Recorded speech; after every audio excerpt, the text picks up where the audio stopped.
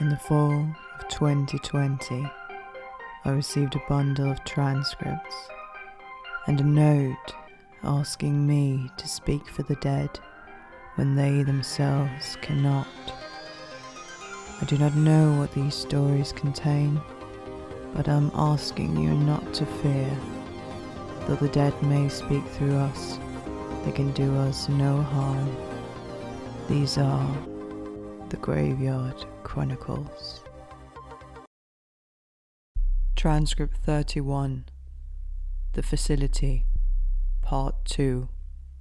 It had already grown dark outside. I turned on the flashlight on my phone and continued down the street. I thought about all the times I'd run up and down there with Simon, racing, me on my bike, him on his skateboard. How we'd argued and made up and called each other names and put up a fight when strangers tried to do it too. I couldn't believe that he had really hurt Mum.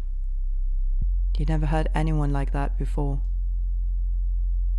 I've heard old people say that you can never really know anyone truly. That serial killers and abusers and war criminals are always someone's child, someone's friend, someone's lover. That sometimes that terrifying part of them is hidden deep beneath all the things that seem good and pure.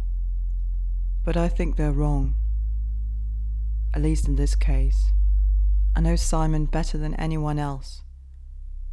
I know he doesn't always do the right thing, but he would never do something this bad. The streets looked unnervingly deserted in our neighborhood. I put my hood up, holding onto the straps of my backpack, and cast glances into people's houses as I walked past them. My mum always told us that it's not polite to do that. It's invading people's privacy. And I kind of get that, but I still do it. When Simon and I were both still in school, we'd leave the house in the morning and walk down our street towards the bus stop, and we'd look in through people's windows and make up stories about them. It was silly, really, because we knew so many of our neighbours, so we were well aware that our stories were ridiculously far from the truth. But it was a way of making life a little bit more interesting. Pretending that old Mrs. Carter was secretly the head of MI6, or that the Sager family were on the run from some foreign government. Now, I looked in through the windows, and I tried to think up stories about the people I saw, but it didn't feel the same, doing it alone. Every time I came up with something like, the man sitting alone eating a microwave dinner has been waiting for his wife to return home from work for the past 10 years, when really, I stopped dead, unable to continue. I couldn't finish any of the stories on my own. The skin on my arms suddenly started itching, and I scratched them furiously. Of course, there was also another aspect to it. I couldn't look into these houses without thinking of the facility. My mum had never been allowed to pass on any details about the work she was doing, who was being sent away, things like that. But rumours spread fast in the neighbourhood, and, more often than not, someone always knew who had been sent away to the facility. Old Mrs. Carter, for example. Rumour had it, 2 years ago, her grandson was sent away after he attacked her. I never really knew him well, but I think his name was Ben. No one really knew what happened to them after they were sent away. All we knew was that no one in the neighbourhood ever saw them again. I remember one particular morning, maybe 6 months after Mrs. Carter's grandson was sent away, I walked past their house, and my mum was standing on the doorstep, talking to Mrs. Carter. I didn't hear much of what they were saying. except that Mrs. Carter said, "I really don't understand why they won't even let me see him."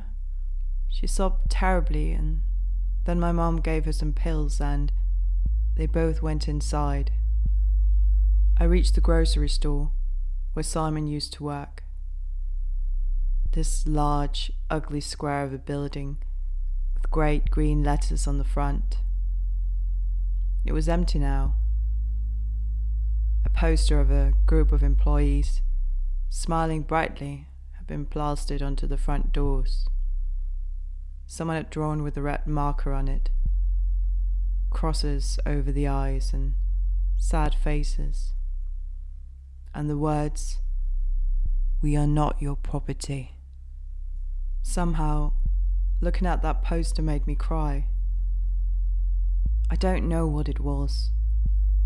The words didn't really affect me in any way, but looking at it, I realized how stupid this whole thing was.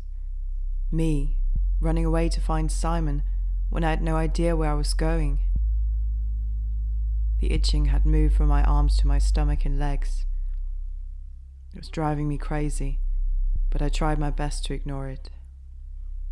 The universe is a strange thing.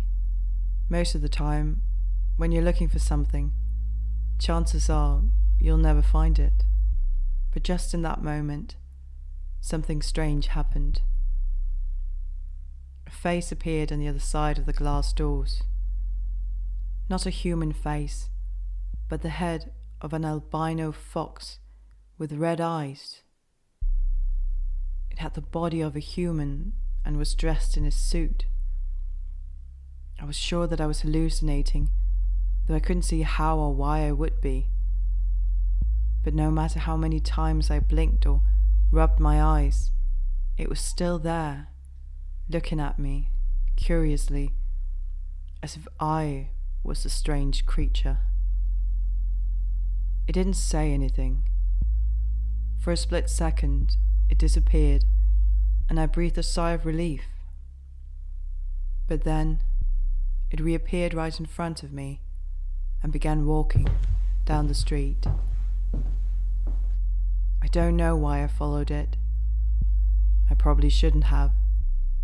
But I didn't know where I was going, and the way that it walked told me that it at least seemed to know where it was heading. The night grew darker as we walked on, and I thought about talking to it, but I wasn't sure what I was going to say. "Hello? Who are you?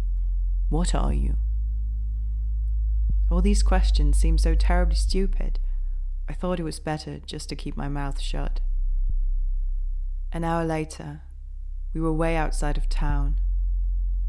A place with scattered houses that all looked empty, though that might just have been because it was so late at night and everyone had gone to sleep. We were heading towards a large square building with no windows.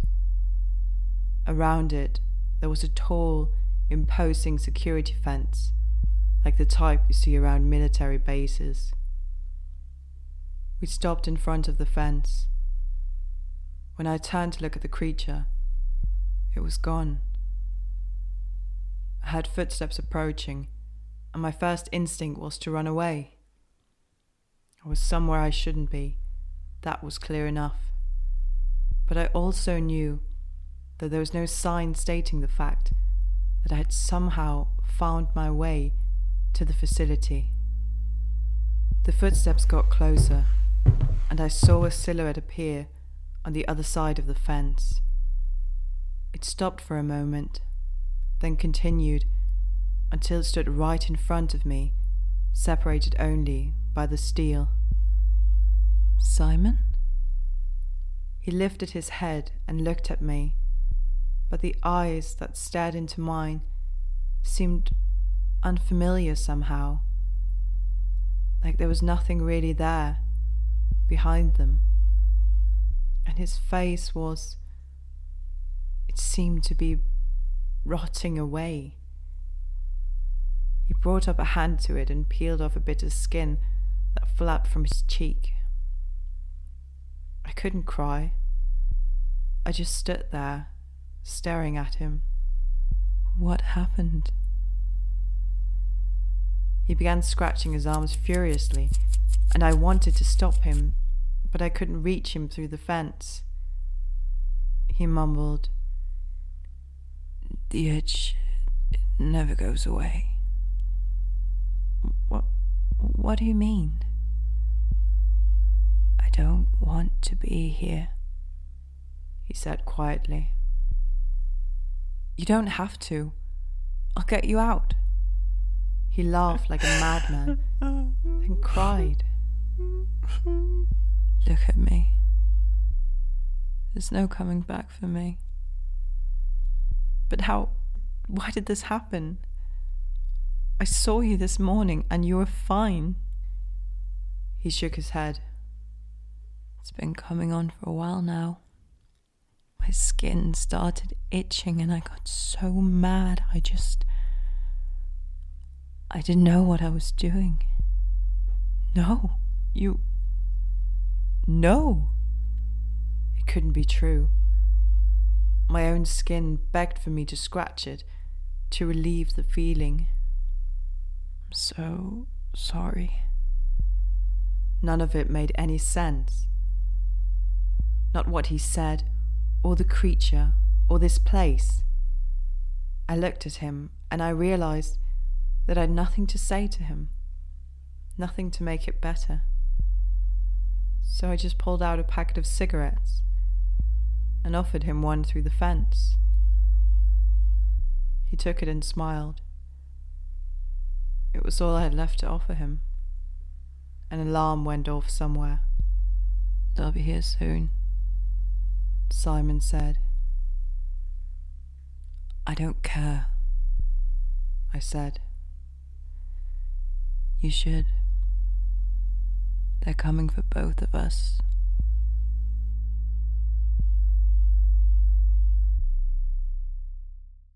The Graveyard Chronicles is a podcast written and narrated by Lizzie Van Tamber. Subscribe to The Graveyard Chronicles wherever you get your podcasts and leave a review. Thank you for listening.